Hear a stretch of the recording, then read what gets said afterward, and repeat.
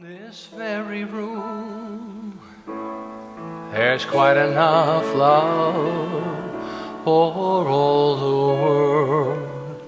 And in this very room, there's quite enough joy for all the world. And there's quite enough love and quite enough power to walk through our every fear. Oh, Spirit, one Spirit, is in this very room, in this very room.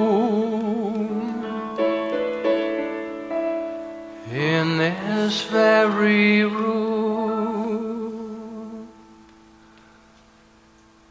I'd like to take just a moment with you as you have your eyes closed, just to continue to breathe deeply.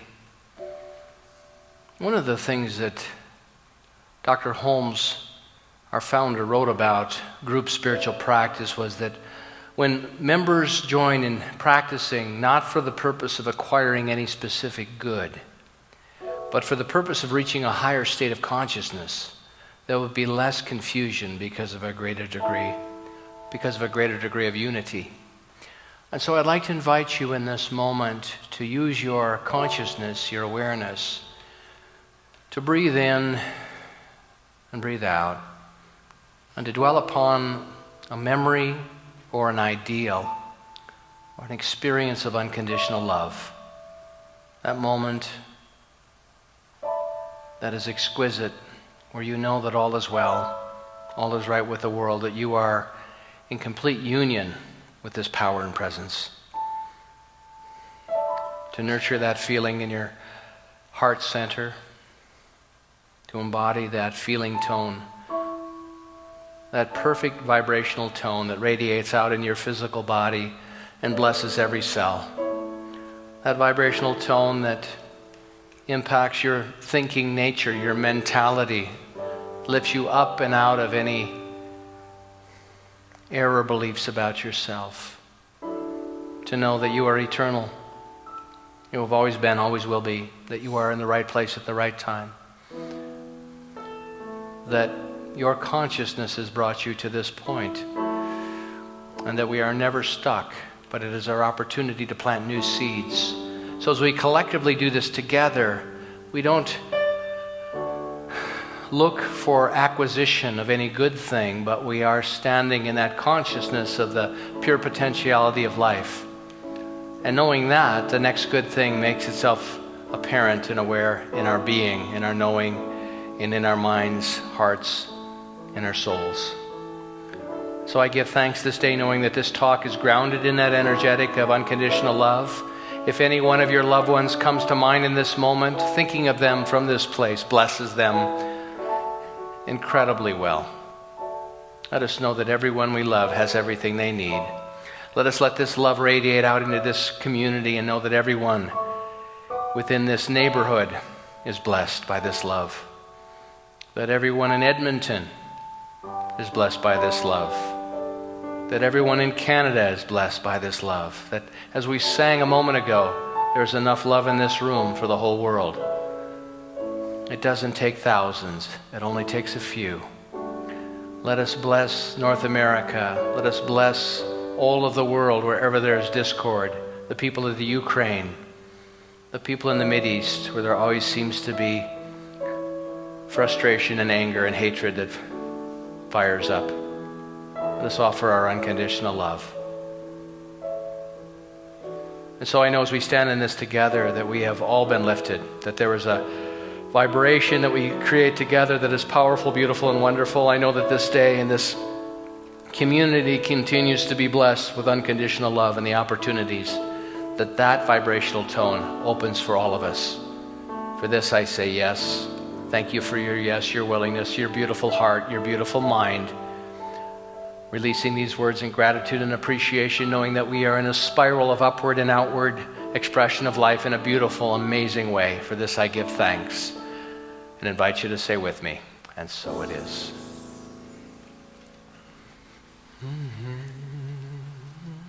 Okay, we got that out of the way, so we can go home now. Beautiful. It's so great to be back. I know many of you know we took a tour, a group of people down to John of God. It was my third trip down there. I'll talk a little bit about it today, but much more next week, so you'll have to be here next week to hear the whole story. But it's just wonderful to be able to go and come back. It's as much fun, I just told somebody, it's as much fun coming back and seeing everyone as it is going and having that experience, because it's just there's so much recognition of what is pretty much undescribable for many people and for myself. And so one of the reasons that I'm not speaking a whole lot about it today is because I'm still processing. It's still working on me and for me and through me. So I wanted to talk a bit today about co-creation, as Jesse said. Beautiful job. Again, thank you, Jesse, for your... So stand up, take a bow. Come on. One of our amazing youth here. And so great to have that energy on our platform and to share with us on our Teen Sunday and grow this teen group into just an even more expression of spirit on this planet. So talking about co-creation versus creation. And the first slide up there says the divine mind is infinite, but it needs an outlet. This has come from our third chapter in our Science of Mind textbook. I've always said about that textbook, don't buy one and try and read it on your own. You need a benevolent guide to get you through that textbook. At least I did. And then I went into the bookstore after first service and everybody was lined up buying a textbook. And I said, well, are you in class? No, I just want to buy the textbook because you told me not to. So whatever you do, don't buy that textbook. Okay, so much for the advice I can give. So as you see the water there, water is such a great metaphor for spirit. Because what spirit does is it finds its own level. It will roll and it will find wherever it can have the least amount of resistance. And so it's such a beautiful metaphor for what Dr. Holmes wrote about and what his ministry was about. Is that are we or are we not an outlet? And we are all outlets for spirit. He also said that what we draw from it, we must draw through the channels of our own minds. That's why it was so much about the science of mind and the science of mind and spirit, as we know. I would say it's the science of mind, spirit, and love at this point in our evolution. But we can only draw from it in relationship to what we are, in our own thinking, in our own way of being, to become a larger outlet of that expression. So I have some examples I want to share with you today. Holmes also said that spirit gives us only what we can take. It can tell us only what we can understand. So one of the reasons that we promote our classes and getting people into the community, more enrolled in the community, is because as we do this work together, and we're much more potent together than we are individually. It's one of the reasons I wanted to do that exercise of unconditional love as we came together today, because it's such a beautiful opportunity not to do this for any particular outcome other than to lift us up in consciousness. And so when we start first at the level of cause, at the level of our consciousness, then what we plant has an opportunity to be more fully orbed, I would say, more alive, more rich, more juicy. And so it's fascinating, and I just so appreciate what Dr. Holmes had to offer us. The next slide I have to show you is a group of people dancing, another form of expression, another form of people alive with life. And then the next slide is, there's the wind spear. We've been there a few times to do our Easter celebration. We decided not to go there this year, but at the Wind Spear, it is a collective of all these individual geniuses and talents that's coming together that makes this beautiful experience. And I've been there so many times. It's such a gem to have in this community of creativity and an outlet. But everything is an outlet. Everything is an outlet of this divine expression. Nature's nature is to impart, and ours is to receive. So really, the opportunity is, as I look at this and I read that, is how well am I receiving? If the gifts have already been given, then why am I restricted in my relationship with that? And yet the other part of it is that, as I mentioned a few times, that, Spirit or God is not a vending machine. It's not just we keep putting our request in and things keep falling out of the machine. But in fact, what it is moving into greater and greater experience of oneness, which is to stand in that co-creation and have this amazing experience. And it is right before us. Dr. Holmes writes in this chapter, the arrogant have not perceived the simplicity of faith. We had a person with us who went down to John of God, and he said, I'm an atheist. I'm an atheist. And I said, well, good for you. Fantastic. I support you in being an atheist. Could you tell me what that means? And then he explained it to me, and I said, well, I'm an atheist too. Because I don't believe in that God. I don't believe in a punishing God, an arbitrary rewarding and punishing God. But the point is but as Holmes said, the arrogant have not perceived the simplicity of faith, which also speaks to humility. That we are the thing itself, but we are not the totality of the thing. And so it's our opportunity to bring our gifts to it. We have to meet it halfway. And I have some examples of people that have done that through the years, and some insights and awarenesses about this that I think are valuable. The arrogant have not perceived the simplicity of faith, but the pure in heart see God. The farmer has seen the heavenly host in his field. The child has frolicked with him at play. The mother has clasped him or her to her breast. And the fond lover has seen him and her in the eyes of his beloved. So it is in our relationships that we can find it. It is in the world, this form, that we find it. It is not off some distant place. It's not a cloud. It's not hidden from us. But it is shifting our awareness and our perception so we see it here. Holmes says we look too far away for reality. But that's part of the mystery, and that's part of that sense of separation that is so popular on the planet. The traditional teachings, for the most part, at that entry level, teach separation, that God's out there somewhere and that we're here, when in fact it's all one. When you hear Robert sing a song, he's an outlet for that divine expression. Where do the words come from? In the hours that he spent mastering the guitar. He just didn't pick it up one day and play it. Hours and hours and hours of devotion. So that's his part. All people receive some light, Dr. Holmes said. And this light is always the same. So it is in this capacity whether we receive the light or not. And I don't know if you know the John of God experience, and it's difficult to explain, but part of this is when we were there, it was interesting. The discussion seemed to be a very prevalent, that people wanted to know who was going to be his successor. Who's going to take the mantle from him and do this work, because he's impacted millions of lives. Thousands of people go through there on a weekly basis. An incredible, incredible man to know his story and see what he's done, see what he's built there. But there's no successor.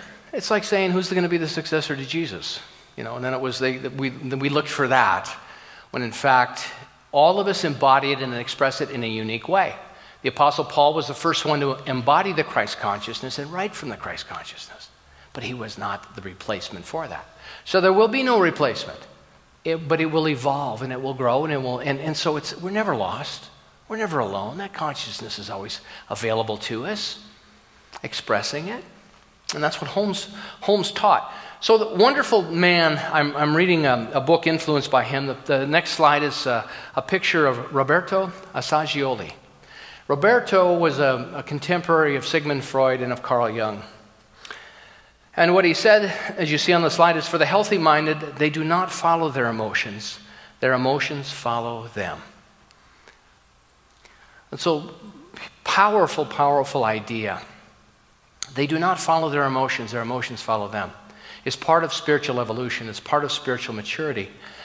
And by that I mean that many times it's easy for us to have our hearts broken and we slide into depression. We have experiences in life that break our hearts or crush us or disappoint us, and all of a sudden we become identified with that.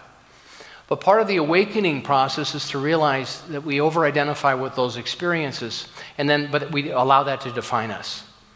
And as we awaken, we begin to see that those really aren't situations or experiences that define us so much as they inform us. And then what we can do is we can take that energy, we can take the anger, we can take the frustration, we can take the heartbreak, and we can transform and transmute that energy into something that is powerful. So the next slide is a picture of a fellow. Anybody know who this is? If you're here for the first time, you don't get to guess. Anybody know who that is? That is a portrait of Michelangelo. Anybody ever heard of Michelangelo? He did this, next slide, he did this, the Pietà. And he did amazing masterpieces. So I want to share a little bit with you about Michelangelo that I certainly didn't know, and maybe you don't know as well. But one of his biographers said that Michelangelo could hammer more chips out of very hard marble in a quarter hour than 3 young stone carvers could do in 3 or 4 hours. He would take that chisel and hammer and he would whack away. And he whacked away because he was mad. He was angry. Which has to be seen to believe, he said. And he went at it with such impetuosity and fury that I thought the whole work must go to pieces, knocking off with one blow 3 or 4 fingers thick, so close to the mark that if he had gone even slightly beyond, he ran the danger of ruining everything. And no wonder, as his biographer Vasari tells us, Michelangelo himself used to say, using the hammer kept his body healthy. But he had a vision and he had a passion and he wanted to get it done and he wanted to create. So he was on fire. So he didn't come in and and wait till he was in the perfect spot, and he'd been, meditating for hours and feeling really peaceful and centered. We used to have a guy that came to the center many, many times. He'd come in, I'd say, how'd you do this week? And he'd say, I lost my peace. And, oh my gosh, you lost your peace? Well, geez, you're going to have to go right out the door. We can't have anybody in here that lost their peace. But it's not about losing our peace. We lose our peace all the time. It's about taking that energy and understanding our divine nature. And so it's all of a sudden finding ourselves getting frustrated and angry and saying, what can I pour this energy into? And this fallacy, I think, that exists that, well, I can't do anything until I'm perfectly at peace and I'm happy. Maybe. Another slide that we're going to put up for you is a picture of, anybody know this guy? That's Beethoven. Yep.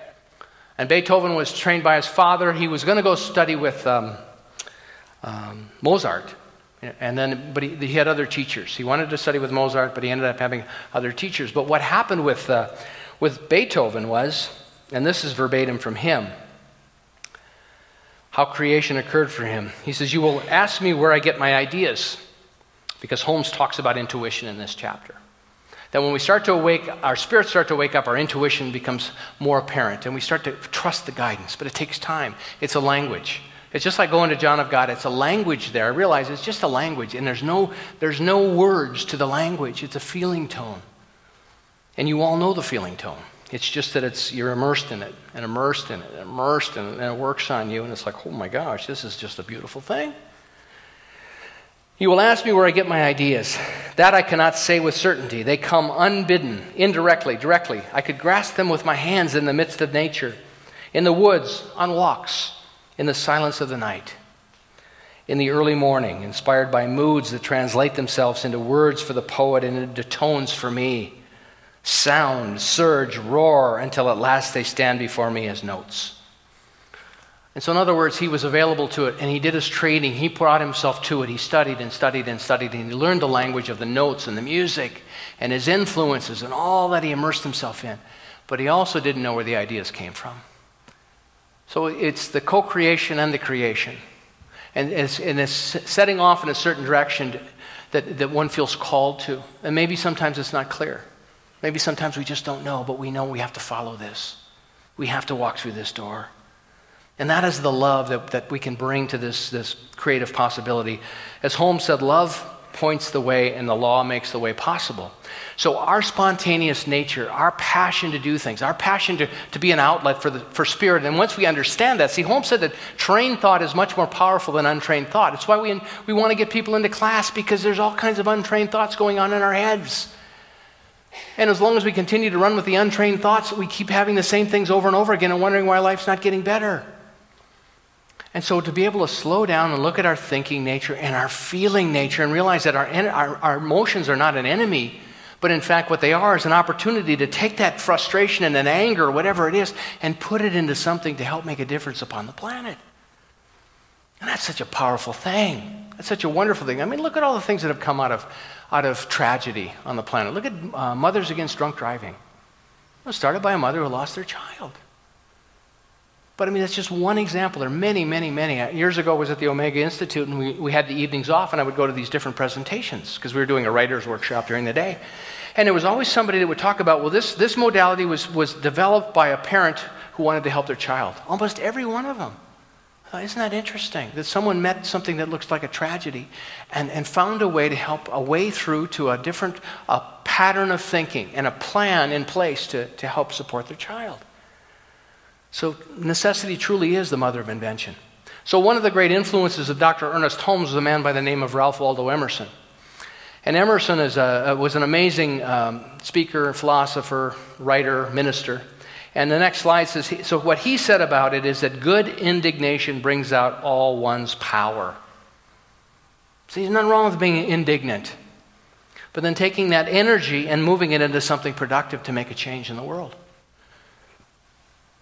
Each state of consciousness, Holmes writes in this chapter, each state of consciousness taps the same source, but has a different receptivity. Each receives what he or she asks for according to their ability to own it, to embody it. So that's why I talk about the kingdoms of consciousness, because love in the victim state of consciousness, first kingdom, is different than love in the third kingdom. Because love in the first kingdom of victim consciousness is very selfish and small and puny. It doesn't look like anything like the person living in the third kingdom of consciousness would describe as love. And so how do I move if I'm living most of the time, if my house is in victim consciousness, how do I move? I want to be in the third kingdom. Well, I got to get much better in first kingdom, identifying it, noticing when I'm there, and moving into second kingdom, because you can't stop a kingdom. And the second kingdom is all about manifestation. It's all about using our spiritual practices to shift the conditions of our life. And the movement that's happening on the planet right now is not just doing that, but then taking it into the third kingdom. So we move from that creativity where we're white-knuckling in ourselves and coming up with enough courage to push our fear down, because our fear is still alive in us, that we don't belong and we're not good enough and we don't deserve, and on and on and on. It's still there, but we keep pushing it down and working these principles. That's why it's so uncomfortable. I'm perfect, whole, and complete. And that little voice inside says, no, you're not. No, you're not. Yes, I am. Yes, I am. No, you're not. No, you're not. Yes, I am. No, I'm not. On and on and on. And then all of a sudden, one day we wake up and go, what am I fighting this for? Why don't I just declare victory and move over into the third kingdom? So nice to be over there. Aren't you glad we're all there right now? So it is. But that's the energy it takes to shift us out of it, because if we don't take responsibility enough, we don't do the work, and let's not say the work, if we don't put our efforts forward in a mindful way, because we're thinking all the time anyway, then who's going to do it for us? Next picture is a picture of, this fella. I know everybody knows who this is. I'm working on getting my hair to look like that. His biographer and friend said that Einstein had this unbelievable obstinacy when he was working on his theory of relativity. 10 years. Leave me alone. I'm working on this. Get away from me. He was relentless, trying to figure it out and do the work. So examples of people that have shaped what we enjoy and experience today, that it wasn't all love. It wasn't all kisses. It wasn't all, let's just, like Tiny Tim tiptoe through the tulips. Next picture is a woman. Anybody know who that is? Florence Nightingale, all the nurses in the room say. When they asked Florence this question that's up there, what is your motivation for your immensely productive work in the hospital? She did not say, it's because I have my afternoons free and I like to help people. She didn't say, well, it feels like a good idea. She said rage. One word, rage. She saw the atrocity. She saw people being marginalized and not cared for and all the things around her. And she stood up and said, no. And she used that energy. She used that energy to transform that whole culture of healthcare. But it takes energy. So I'm telling you, if you're really mad right now, man, good for you, because you get to put all that energy into something productive. And then the opportunity is to figure out what that's going to be. And that's the slippery slope, because sometimes we can then everybody says, don't go near them anymore. They're really angry. That's not the goal. But it's to take that energy and to be so committed to understand this is an opportunity for me to transform this consciousness. That I've been given all this in my earlier experiences, and now it's my opportunity to become the alchemist in my life. And to take something that appears to be worthless and turn it into a treasure. I mean, that's the activity we're about here, I believe. Holmes said, to demonstrate a particular good, we must become conscious of this particular good if we wish to experience it. So what we have to do, trained thought, means we get an idea in mind and we begin to work in that direction. And we set the intention. And then there's things that work on us, because we must become an alignment, an embodiment of that experience, shifting in consciousness. So if I desire to have a richer, fuller, more joyful experience of life, then how can I live and move and operate for more love? And sometimes what that anger will do is remind us, when we start to go off the slopes and start to blame and shame people, is to realize, no. That is the fuel that moves me forward in what I know to be true for myself and the legacy that I want to leave upon this planet. When I was in Abidjan, I was there with someone from Saskatoon. We've done a lot of work, wonderful work. We have great leadership going on here around facility and what's happening, and with our budget this year. And we've sent a letter out to a number of you and asking for some support to help us close that gap even more. And thank you so much for that. But the reason that a lot of that is going on is we have a wonderful opportunity here to do some amazing stuff. And I'm with a couple of people from the Saskatoon church that have been there for Center for Spiritual Living, just like here.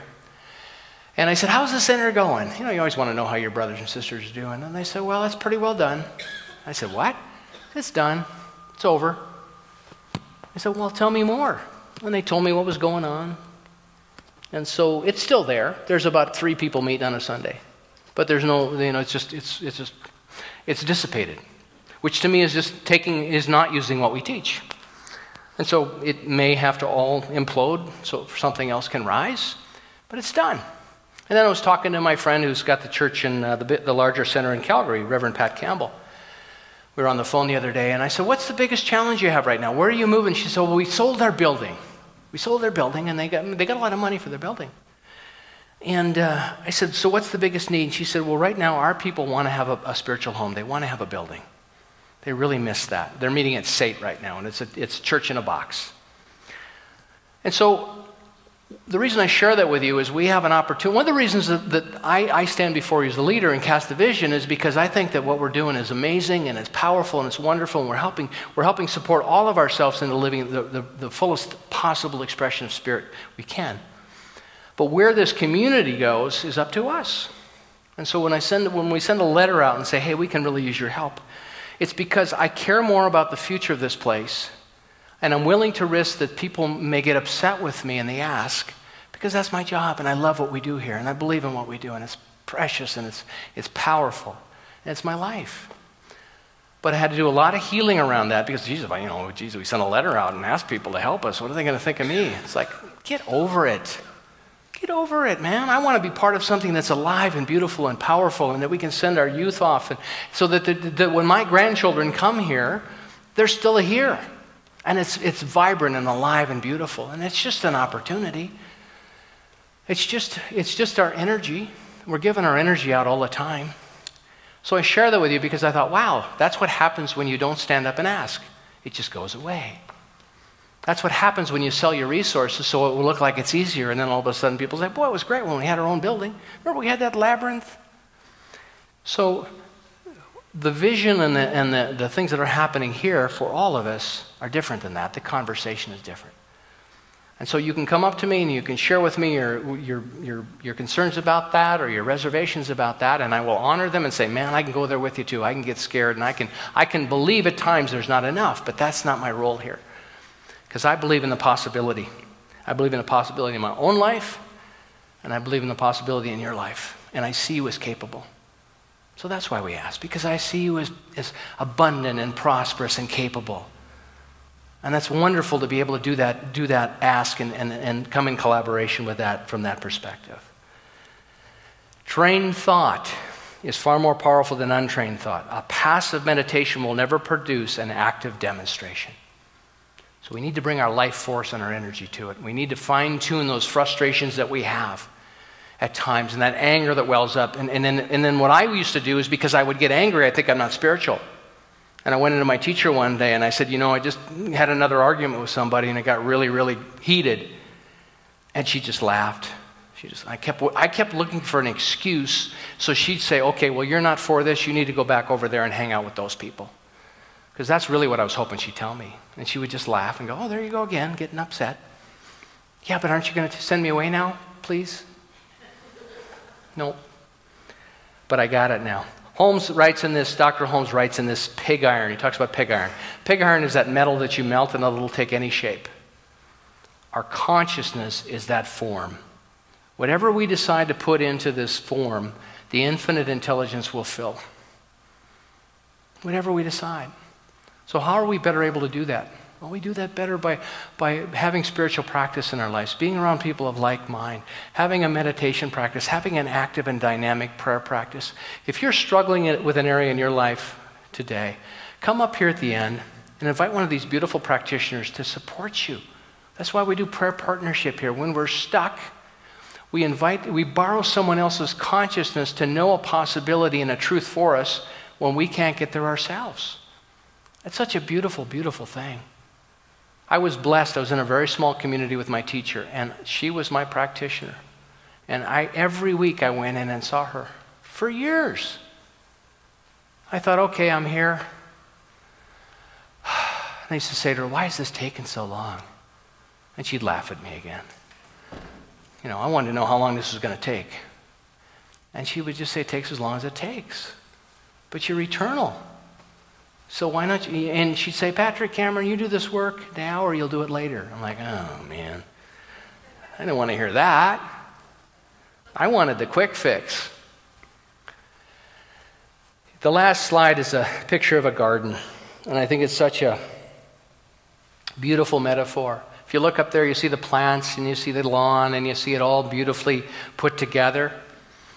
I cannot, of my own power, grow a flower or one blade of grass. I can't even create dirt. So there's a force for good in the universe, as Holmes would say, and I'm using this picture as an example that is always seeking an outlet. But what I do know is someone showed up and picked the plants and planted the seeds. Someone decided how much lawn there was going to be and placed that there. And then someone comes in and trims it and makes it look beautiful. That's our part. See, we're not in it alone. All the hard stuff is done for us. Could you imagine if we had to create God, what that would look like if all of us had a say in that? It'd be like designing an elephant with a group, There'd be trunks everywhere. But our opportunity then is we don't have to create the dirt. We don't have to create this impulse for expression. We just simply have to direct it through our thinking and become the outlet for it. And it's such a beautiful experience and so easy to forget because we go right back into it's easy to go back into our habitual patterns of thinking.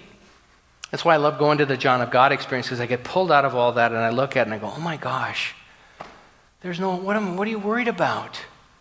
Just continue to nurture the relationship and plant the seeds of possibility and see what shows up. And then there's more opportunity and more opportunity.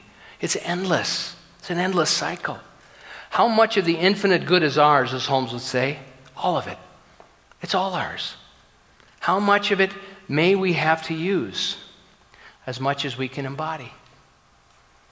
So when we were doing that meditation around unconditional love, as I did the opening prayer, when you can get to the point in your life where something that you want to realize and bring into your experience, more than 50% throughout your day, spend time practicing. If I'd ask you what percentage do you dwell upon that ideal in your life, and maybe you're at 1 or 2%, maybe it's 0.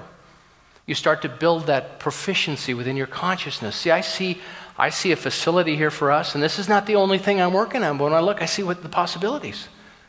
I see a building that works for us in every way, so that what programs do we do there? Well, we do Sunday service. We don't have a roof that leaks. We have it that holds the heat. We have space for our teens and our cosmic kids and our tweens and all at the same time. We have plenty of classrooms. We have a place where we can go hang out and have coffee afterwards in a way that this is not spectacular. People in communities have been doing this for years. But I see that as the next right step. And it's been a collaboration of ideas, so I see it complete. That's my role, to see what it looks like. We're going to have plans done here in a couple more months. And we'll show those to you. And then you can dwell on it too with me, and we get to the 50% of knowing, and it's like, wow, look at this. Look what this community did of these like-minded people. I mean, in 50 years from now, what will they say about us? Oh, they believed in the unlimited possibilities. They believed that they were individualized expressions of God. but they couldn't maintain a building. I got it. So we were announcing rather than embodying. So let's not talk about facility, because that's boring. Here's what I think is really what we're about here, and I'll leave you with this. This is from Piero Ferrucci's What We May Be, which was inspired by the work of Roberto Assagioli. And he said to conclude at the end of this chapter he calls this chapter the Tigers of Wrath. To conclude, on this planet, one person kills another every 20 seconds. That's the world we live in. Every 20 seconds, someone's killing somebody. $1 of 6 is given to military expense. It costs $14,800 per year to maintain a soldier versus $230 to educate a child. A gun is sold in the United States every 13 seconds. The tragically clumsy way in which humanity handles its own aggression generates massive destructiveness. We all realize that the solutions to this immense problem are difficult and extremely complex. But these shocking statistics suggest the importance of personal transformation. And that's what we teach, that's what we support, that's what we honor here. Personal transformation. Personal transformation. As one of the many ways needed to deal with this critical situation. It's not the only answer, but it's one of the tools in the toolbox. And as you and I embody more and more of it, the clarity that emerges and the doorways for us to walk through and the causes to stand for individually and collectively become clearer and clearer and clearer. And then we just become an ambassador of light. And an ambassador, as Jesus said, you are the light of the world. He was right on, we are. But how much light are you willing to shine forth? As much as you can hold, as much as you can embody. So it's a beautiful tradition. I come back from this mystical experience of John of God. And as I said, the joy for me it's as joyful for me to be here with you and share the energy that I come back with, because it's such a perfect fit for what we represent. It is like we're brothers or sisters. It's the same family of spirituality. And that's an amazing and inspiring thing, because despite what the world looks like, there are people like you and I that continue to nurture that possibility, continue to hold a high watch for one another. So if you feel guided today to seek out one of our practitioners that'll be up here before you, accept that gift into your life. All it takes is a yes in the twinkling of an eye, as Holmes said. So I'll see you next week. Thank you so much. Blessings.